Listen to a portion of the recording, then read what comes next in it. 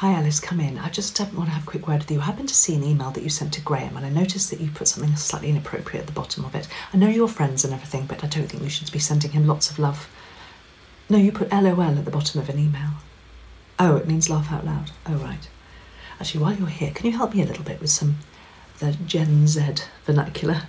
Oh, it's Gen Z, is it? Oh, God, I can't even get that right.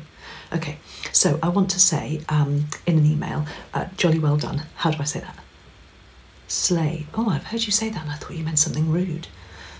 What about when you said that slaps to Jason in the kitchen? What did that mean? Oh, it means you like it. Okay. Now, I think I've picked up one myself. Janet seems to me to be displaying main character energy. Am I right? Yeah? So that means taking the limelight, does it? Yeah, being a bit of a prima donna. Got it. Now, I would say I'm cream crackered, but you would say I'm not thriving right now. Yeah, great. Yeah, I want to sort of say all right drama queen to Janet sometimes. Cool your beans, bestie. Yeah, that sounds good. Anyway, Alice, it's been lovely chatting, but I have to say you're in your flop era right now. That means if you didn't know that you're underperforming.